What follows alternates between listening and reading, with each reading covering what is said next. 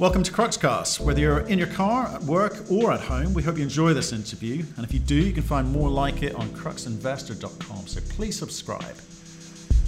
Here with Mark Henderson, the CEO of Laramie Resources, a uranium play out of Canada, Ontario, actually. How are you? Very well, Matt. How are you? Thanks for having me on, and look forward to our chat. Yeah. So you're in London. Why are you here? In London. Doing a little marketing, doing a little family visiting because I got family here. Right. For people new to this story, give us a 1-minute overview of the business. Okay, so we're a development stage uranium company, of which there are now 20 or 25 of us left after what's happened in the last 10 years or so, down from probably 700 or so a decade or so ago, and we were still in the business. Those projects that are left are really the ones that are going to happen now as we need them. And we have a big project in the US, big project in Australia, even though, as you mentioned, we're Toronto-based, listed on the Toronto Stock Exchange. Fantastic. Good overview. So, should we talk macro? Sure. I think you're all waiting for the same thing, aren't you, at the moment? We are. Big and small, waiting for the same thing. Yeah, Cameco as well, as I mentioned earlier. Yeah. I'd never listened to a conference call where a big cap company spent the whole hour basically talking about macro, which is what Cameco did. They're kind of trying to job on the market up, I guess. I mean, their strategy is pretty clear.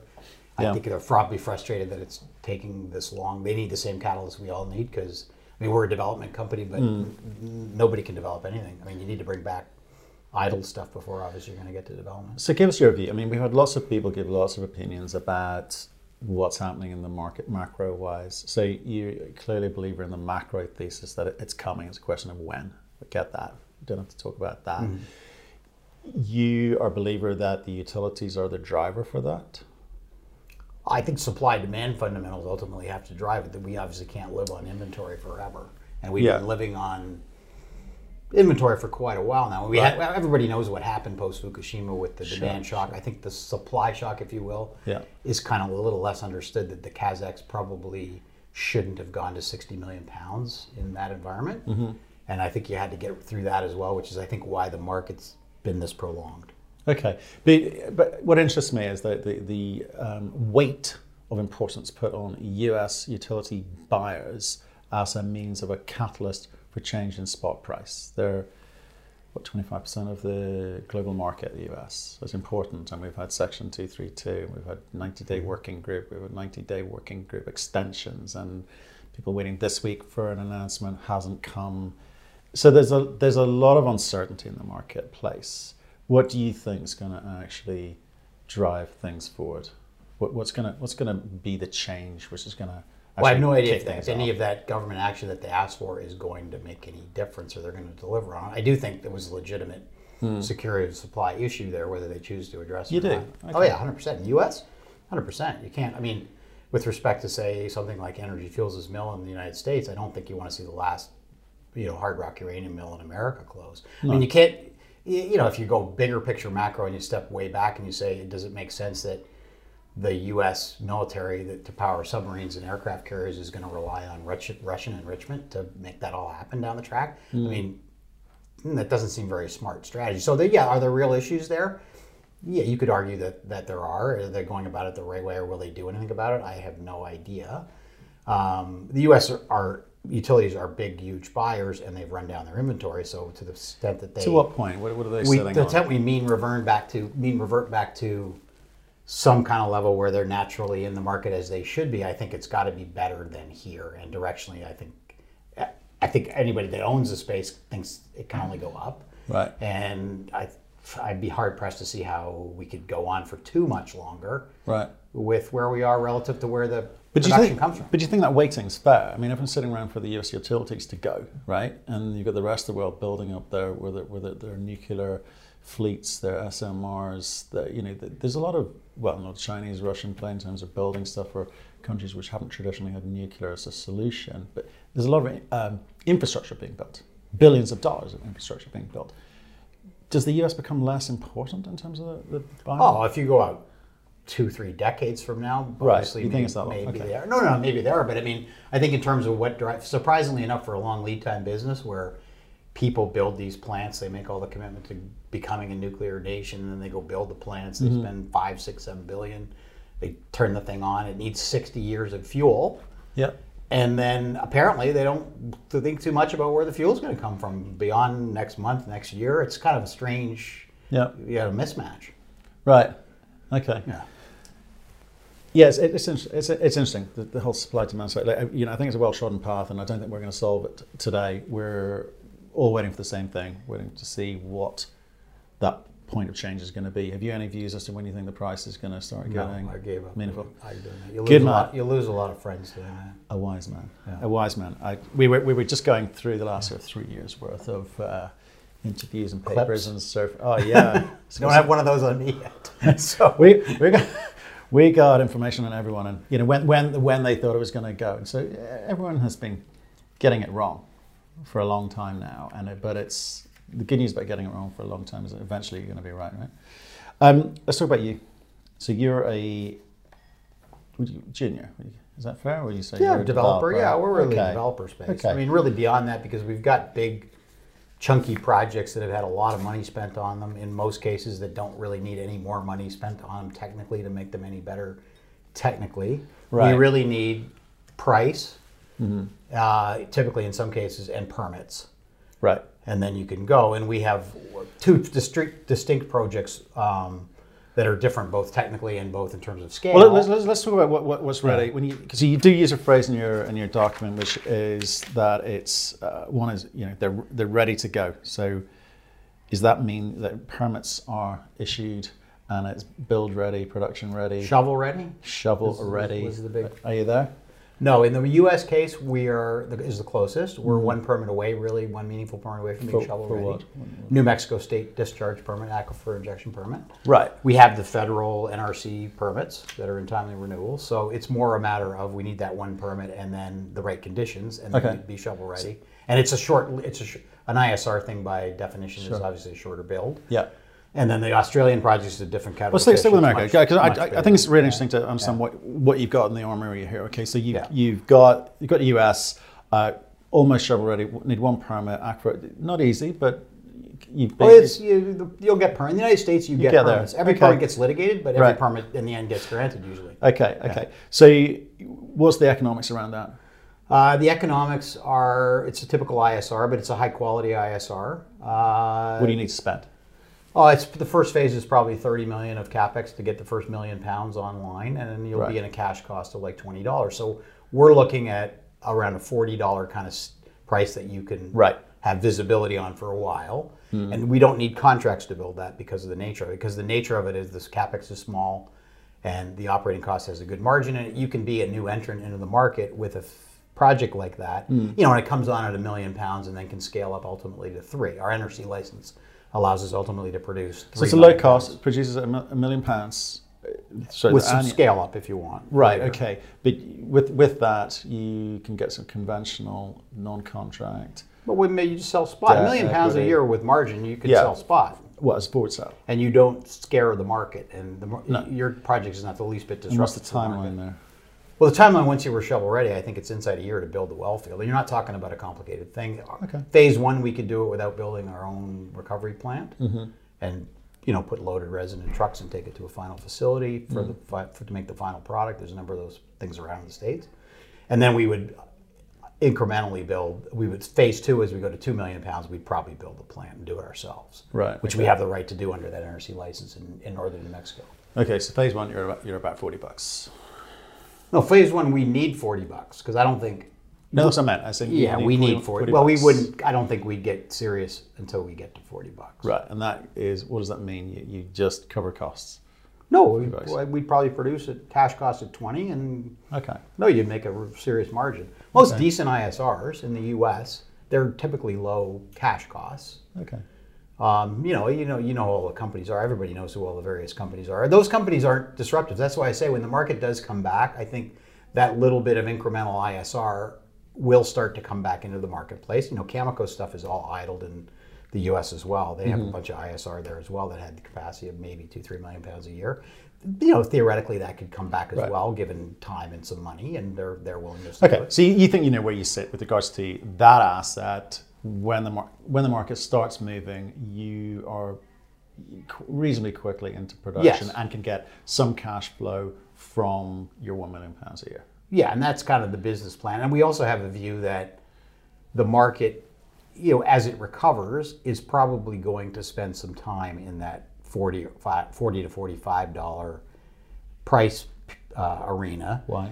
Just because I think it suits the two biggest players who want to make probably more margin. They want to recontract Cigar Lake, get Cigar Lake, or not Cigar Lake, McArthur River back online. Yeah. Which is a big asset, and it's gonna need a lot of contracts and stuff like that. Yeah. And they have best company in the business. They have all the expertise to do that. I don't think you can go through that that process that's going to naturally happen there, and then suddenly be at $55. I think it's naturally going to sit there a bit, and I think it suits the Kazakhs because they're. See, that's interesting to me. I've had this conversation with a bunch of CEOs, uranium CEOs. Okay. Everyone's got a different business model, and everyone's got a different story to tell, and different sets of needs to tell the market, right? They've got to explain the story that suits them. Yeah, that's interesting to me, because to me, in a supply-demand market where you've got two large players like that, it would seem sensible. If I was one of them, I'd want the price to remain lower, because it stops new entrants coming into the marketplace. We don't have the peaks and troughs that we did, 15 odd years ago. It's better to keep the price lower. You may be, the smaller companies will suffer, run out of cash, or run out of the ability to raise cash, and you've got some discounted assets to buy. Have you? It assumes that they sort of are sitting there, kind of voraciously looking to pick off the whole rest of the business. Well, I don't cherry really pick the best, surely. But I think if $45 suits them enough, I think they need to get the price up enough that their own business is more sustainable. Sure. But isn't it great if some of these larger projects in Africa don't come back online? I look at the universe of what's out there and how much demand there is to fuel all these reactors that have been built with 60-year lives and the reserve life of the whole business, which I can't be more than 50 years. I think the Kazakhs are saying 2035 we're done. And they're the biggest and best, supposedly lowest cost guys at the moment. Well, that's tomorrow almost. But there's no second Kazakhstan out there. No, but that's my point. Yeah. So they're going to need to, like the big majors and other conventional mining, they're going to need to pick up their exploration component of their portfolio. So isn't this the way to do it? Manage the price a bit. It doesn't help you. You got to find it first. I think there's been enough found that we've got a suite of projects that can sort of help the market as we get to the latter half of the next decade. And I think all those things that are in these development companies get put in production in some kind of logical order, depending on where the price curve is at the time and who has a need. Because a state company obviously can go build something without regard for the cash production cost if they need production. But most of those are not. That's not $40. No, those will be higher. So I do. No, I definitely see a second leg to the market where we'll have to get the market to 60, 65 to bring in all of what we know now. But if you look at what's out there in terms of the entire landscape of projects, there really aren't that many of them. And most of them are in these 20 or 25 development companies that are left. Yeah. But isn't that the point? That's what I'm trying to get out of you. Yeah. Your take on it. I know you think, right, you've got something which is near-term production, you get cash flowing, and we will talk about Australia in a second.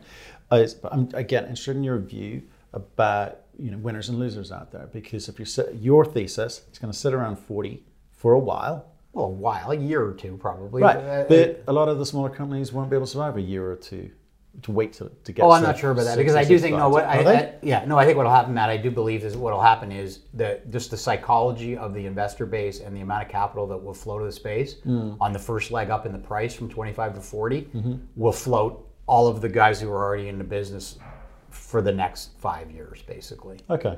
It's going to be 40 is going to seem like 80, right? given that we've been in the desert for a long time. Yeah. And there'll be a lot of flows to it, and I think I also believe that this uranium thing is enough of a thematic for the investors, that you have investors that retail and people that aren't in typical small cap things that will go to a thematic, like they did with, say, battery metals. Right. So you're saying generalists will understand the story more, follow the trend, and 40 will feel like 80 to some of these companies. It'll feel like it, but it won't be, because they can't move things forward until one, they've got the cash there, and two, they've got the contracts to be able to raise that cash. There's a catch-22. Right, So you're going to have generalist or specialist funds that believe the thematic. You're going to have to get small companies who, without cash, can get contracts and say to whether it be utilities or wherever, we've got the ability to definitely supply this contract which we're signing with you on the date we say we're going to supply it, with the amount we say we're going to supply it, and at the price we agree. That's a catch-22, surely. Well, the question is, does the business run in 2019, 2020, 2021 the way it did 10 years earlier, with the utilities basically betting on projects? Or if they do bet on projects, do they make 3 bets with 3 different companies? Do you think it will? I think the contract market is probably different than it was before. I think it'll probably be more shorter life, just because of what's happened with, say, the European utilities. I mean, if you're procuring fuel for Germany or Switzerland, when you keep threatening to close the plants, you're probably not signing 10-year contracts. So the market's moved a little bit. And on the flip side, you got all these new Middle Eastern plants that are about to start. They have 60-year demand. So there'll be contracts around to be had. The American utilities, and they're getting reactor life extensions.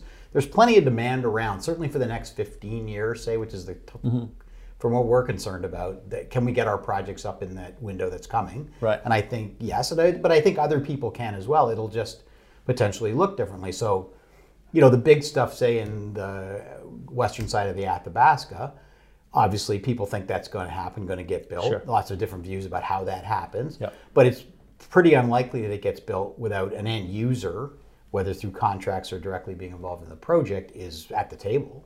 Okay. And so those projects in a way are less disruptive because there's big chunky sort of places where there's demand and there's a few big chunky places where there's supply.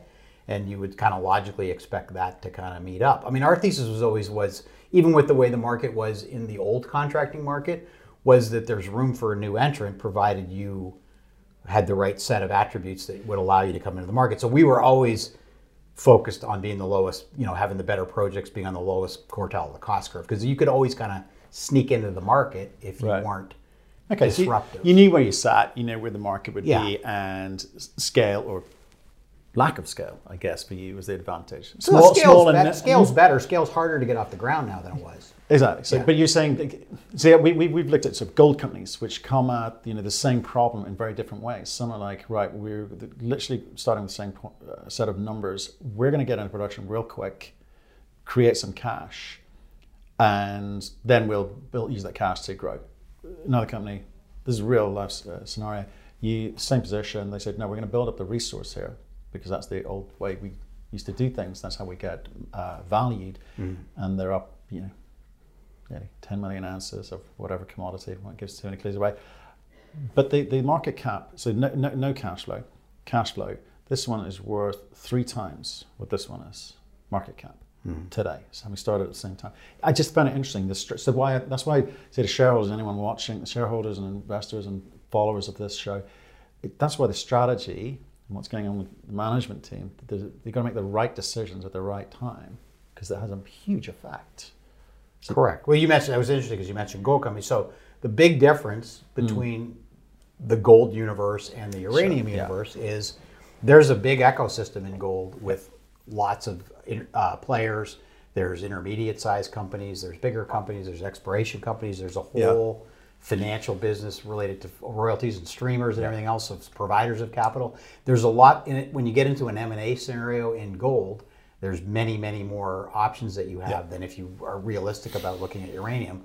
I mean, Cameco can't buy everything. They're not going to buy everything.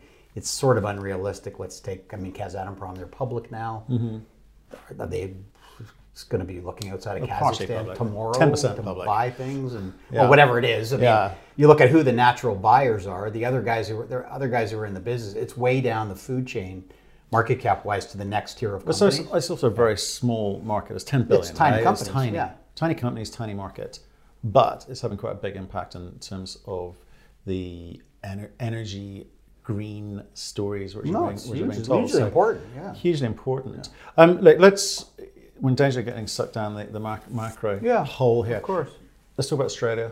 What have you got? Slightly further back in terms of development, but where are you at? Well, it's a very big project that with a good provenance came from Rio Tinto originally. We were fortunate enough to get it. Why did you get it? We got it because a geologist colleague of mine was shown the project, and I knew about uranium a little bit, and I jumped on it because the market was already moving in that huge wave up we had in the last decade. It was a project that had never really seen the light of day publicly because it was all developed within majors and things, so it never had any public visibility the way often a discovery has when it starts with a junior and things. So we were lucky enough to get our hands on that. We went to Rio Tinto, bought the data from them because the asset was separated from the data. Put it all together. We've done a couple of studies on it. You know, it needs the right conditions. It needs the right politics in Australia at the time and the right price. Everything needs price, but this also needs politics that have been on and off in a couple of states in Australia. Yeah, no, we spoke to Vinny. He gave us a bit of an insight. Julian Tapp gave us a bit of an insight about the politics in Australia with regards to uranium. So it's quite interesting. He's with Vinny Resources, that's right. Yes, I had a nice chat with him actually at WNA. Smart guy. Yeah, so everything the Queensland thing is exactly the same as the WA. What happened in WA is they ended up with a couple of terms where the other government was in power, and it's a two-party system that oscillates back and forth. And in Queensland, we only had one term, so we started down the road, and then it went flip-flop back the other way. It'll inevitably flip-flop back to the other party at some point, and it'll get permanent. So everything in WA got permitted in that 6-year window. So there's a whole host of projects that are de facto shovel-ready with permits, but need price. And you could argue but probably higher price. Where's your project right now? Queensland. No. So where are you at with regards to? No, well, we started all the baseline and everything else. What happened is they actually changed the policy. It went to a great effort to change the policy publicly and everything else. Went through a whole commission, wrote a report like this big. This is how we're going to do uranium mining in Queensland, and then got voted out. Okay, so you're not spending any money on it at the moment, is that No, what you're it's in a kind of a holding pattern. Right. We're doing a little bit of money to keep all the tenement in good standing. We've also, what we did is we went and we liked the geology there. There was the extension of the geology off to the west in the Northern Territory that was controlled by Rio. We were in a JV with Rio, and then we bought them out of the JV actually. So we basically control all the prospectivity, the entire district. So do you know what you've got? Oh no, in Queensland we got 50 million pounds. It's a great project. It's the equivalent of a 2.5 gram open pit West African gold mine with a 2-to-1 strip. It's 60 meters deep. Sorry, have you put any value? Very good metallurgy. What's value attributing to it? I mean, you're a $30 million company. We've had it forever. So in the last bull market, in let's say 06, 07, with basically that as our lead asset, we didn't have Church Rock at that point. The company had a market cap of $700 million, and it was banned at the time. This is before Australia even got rid of the 3 mines policy, just on the speculation that, well, inevitably they'd have to, because why would they not ultimately want to build this? Right. So when people are optimistic about things, the things tend to go to big valuations. You're 30 million market cap. Are you putting any value on the Australian asset, or is it of course on the US? No. Are we putting value on it? Yeah, no. I mean, you're basically buying everything for 25 cents a pound on the ground. So we don't put the value on the market. When they're optimistic, we'll give you $3, $4, $5 a pound. When they're pessimistic, they'll give you 10, 20 cents. I mean, you interview lots of companies. What's the lowest one? What's the lowest one that anyone had of all the various folks that come in? And they've all got real projects. They're all good projects. There's lots of good projects, right? So what I'm trying to get at for retail guys who can get confused and distracted by macro stories and there's a bit of the detail. It's like I want to know from companies precisely what you're going to do. Like if I look at you, you're 30 million market cap, share price half of what it was at the beginning of the year. Like a lot of people, okay, it's not just a you thing. You're waiting for that change of price. The spot price has got to move.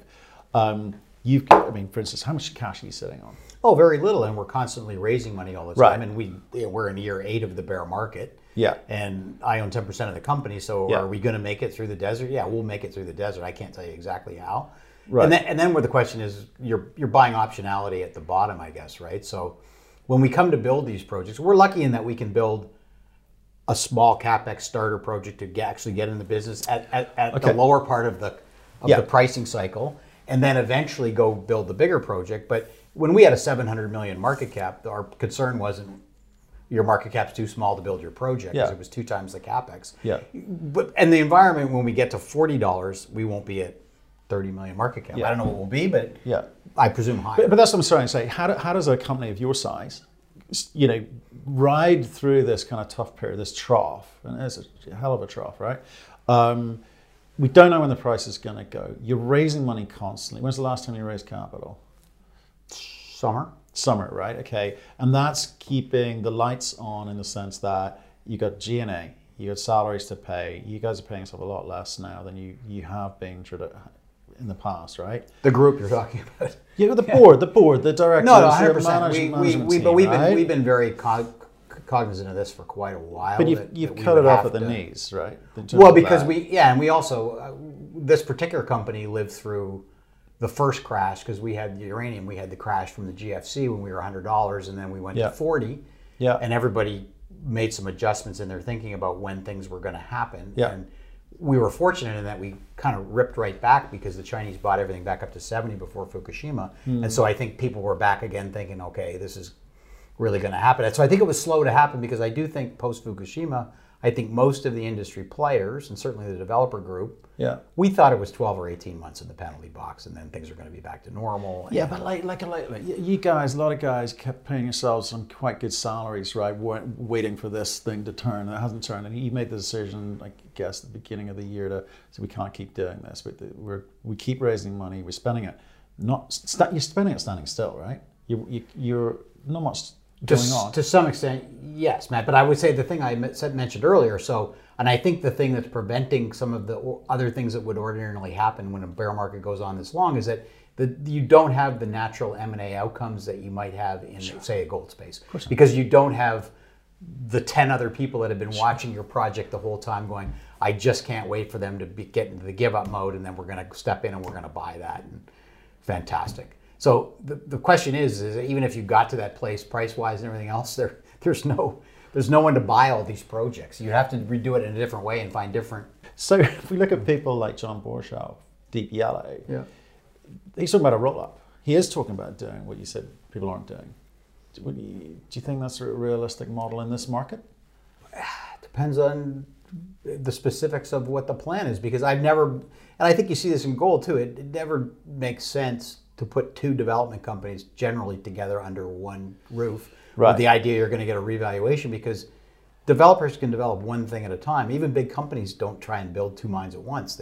So it has to be something that brings something else to the table, or there has to be some kind of fit with the assets, or there has to be some kind of geographical thing you're trying to accomplish. You have a little bit of that in uranium. So part of the thinking when we put these companies together, part of the reason to be in the jurisdictions we're in is because that's going to be of appeal to Western utilities. And I still think that kind of thing is interesting. And I also think the countries that you're in are interesting. So there's, in terms of development and bigger companies, there's probably companies that won't want to develop things in certain jurisdictions for one reason or another, right?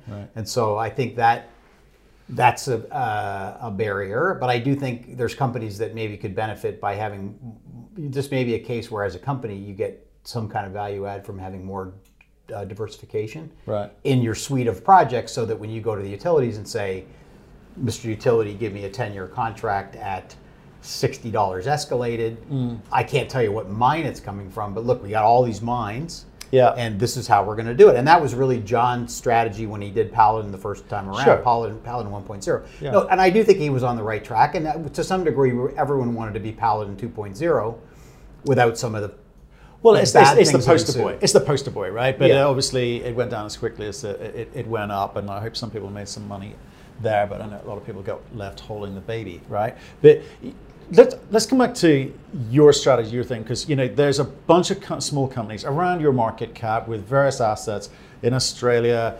Africa, a few in Africa with, again, slightly different models there, north and south. You've got a bunch of Canadian guys sitting in the Athabasca thinking, we got it made because we got the right postcode. The truth is, for investors right now looking at all of you guys, it's really forgetting the price component to this. Assuming price comes back, who do they go for first? Who's got the best model? Who's getting into business first? Where's the share price appreciation come from? Because you all talk about the same thing. You all say shareholder value. Who's actually going to deliver? Oh no, I agree with that, and do think it matters. And I think we've got very good assets that I'm really happy to own, and not in a hurry to be handing on. But Australia's to doing everybody what you just told me. Australia is parked up for now for a bunch of reasons. There's some inherent value there at some point. But you're all about the US. Well, we're all about having development assets that are going to be developed. I Right. mean, when you talk to anybody in the business now, they're all talking about what happens in the latter half of the next decade, because that's kind of the investment cycle that you get into with uranium. I mean, there isn't any longer lead time Yeah. business that you can be in, I don't think, commercially, other than Yeah, you'd be pushed than by uranium.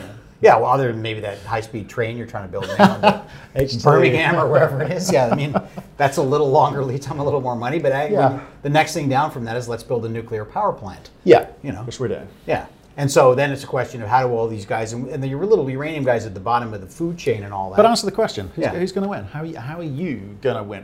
Why should people choose you guys versus the suite of other guys saying the same thing? What have you got? Well, we think we have better assets, bigger assets. Like in terms of optionality, in terms of what you're paying per pound on the ground. I mean, if that matters and you want to get more leverage, we theoretically have more leverage. Yeah. If you look at it from that standpoint. And, Okay. And the first phase is we're going to revalue these pounds in the ground from 25 cents to a Right. dollar. So some people love that pound in the ground. They're happy to invest like that. But there's also a cost associated with that. So you think because you've got that scale that Yes, I think at the bottom of the market, Right. you're going to get into. No one wants to invest in these companies at all right now. When they start moving, the first thing is they're all going to basically all going to move, and then people are going to start to do more analysis about why do I care about this company or that company. And then I think the first phase of valuation analysis, if it will, by analysts who don't exist now, but the minute there's momentum, we'll be back in the market. Yeah. They'll be trying to differentiate these companies. If history's any guide, that valuation metric in the ground of what's your pounds in the ground going to be kind of thing, and where do you sit vis-a-vis everybody else? Yeah. Never mind all the jurisdiction and everything else. That's kind of the one simple thing that you can look across everything and say, what is it? And obviously sometimes It's quite simplistic though. Obviously, sometimes there's a reason for why one is versus the other, because yours are $80 pounds and yours are 20. Right. But as a simple thing where you have to do something qualitatively, because remember, when we get to 40, most everybody is still not going to have projects that have positive Exactly. NPVs. This is my point. This is why I want you to. I'm trying to get out of you because pounds in the ground is Right. great, but they've got to be economic pounds in the ground. Right? Well, they You don't, can't- though. There's a valuation methodology that's all based around optionality and how this can happen going forward. And if you think there's a next leg of the market where we get to the next stage in pricing, then all of these things eventually have more value. Okay, so I've heard two things: pounds in the ground, Yeah. and you've got near-term cash flow when it hits 40. What else have you got? Well, I mean, the projects, you got to look at the suite of projects that's out there in the landscape, which are well known. They're mostly all in these companies. I don't think many of when we talk about the big state players, you know, whether it's China or France. Or, What's that got to do with you and your company? Why do you think that's good for you? well, I don't think they have a whole lot of hidden gems in their portfolios that you don't know about. Like the guys that are in the few public companies around that have these projects, you know, that is really the future portfolio production profile for the industry, I believe. There isn't a whole lot of things that are sitting inside, I don't believe, Kazatomprom or Orano, or that we don't know about. We know what those projects are. They might not be public at the moment. Right. But there isn't, there needs to be a pipeline. So the industry pipeline is this suite of these juniors, really, for the most part. It is, and like I say, you all say the same things. And what I've heard different from you is you can get into production a lot quicker for a lot less money, right? So that's good. But I'm just trying to get a sort of sense of why people should be thinking you versus the next guy. If you were pitching against them. I don't typically talk about competitors or whatever. All that information's out there. I mean, the projects they're in a variety of public companies. I think there's maybe 20 or 25 of us. There's a new ETF that got created that basically those are the names. There's a handful of projects, maybe 4 or 5 names that didn't make it in there, but that probably deserve to be in there because they got real projects. Yeah. But that's it. That's your universe of future development opportunities, and the market will put a price on that based on how they see it happen. And I do think when you get to $40, the industry is going to be a lot more flush than it is now. I mean, this is a place where market caps have, I don't know, are we down 80-90%? So the minute the market cap starts coming back, the ecosystem gets a lot healthier, and then it's going to differentiate with how things happen. I mean, we have a plan about how we want to bring things online. Go on. Well, we're going to do the U.S., and the U.S. will probably start at 1 and then go to 2, and then if the market starts getting stronger, we'll start to get Australia ready to go. Australia is probably a latter half of the 2020s. Probably requiring, it's 5 million pounds a year, say. It's probably going to require but also 2 million pounds of contracting, realistically. But assuming permitting and assuming all those things happen. Yeah, no, I get there's a big ifs because we've seen companies stagnate and sit around for a long time. Well, no, those are the kind of projects. I mean, things get built in Australia. I mean, I'm on the assumption everything we all know about in Australia is going to get built. Right. And there are a few things. So there are a few things that are wild cards that aren't in this little universe, like Ranger Deeps, which is potentially quite big. There's Jabiluka, which has been there since 1969. So that could be a wild card come winging in a left field, and suddenly, whoa, there's 300 million. Maybe, but you're all in the same boat with Australia. No, but I say in terms of things that are big projects that can happen. I mean, it's not permitted or anything either. But these are ifs and buts at the moment, because Australia is we've had this discussion with Julian with the Vimy guys, and we've got a sense of what's going on there, and there's a process to go through. So it will get there. So. And hopefully we'll get there. And I think the market does that kind of risk assessment that you're talking about in terms of, do these guys have real projects? Can they deliver? Will they get the permits? Here are the actual risks in their particular company. But that affects the timing when you get into 100%. a project, right? So not just for the company, I'm talking about investors. Should I go now or can I invest in something else and then come back to this thing? It'll still be in the same place. Those are the thoughts that are going through the minds of uranium investors, certainly the ones that talking to us. Yeah. Okay. Okay, Mark, that's a great first introduction to the business. Pleasure. It's neat to. Thanks for the opportunity. Yeah. No, it's good. I'm just fascinated by the way that people think and the way that you plan to find your niche, your space in the marketplace with, as you say, with all these big players and also a raft of smaller players who are coming through telling their stories. I'm intrigued to see what happens in the market. Okay. Well, the US. Delighted to come back, and hopefully we'll have made some progress. Do that. Thank you very much. Appreciate it. Thank you for listening. If you've enjoyed the interview, why not subscribe to Cruxcast or our website, cruxinvestor.com, and of course our YouTube channel, Crux Investor. Plus you can catch us most days on Twitter and LinkedIn. We really love getting your feedback, so please keep it coming, and we'll speak to you again soon.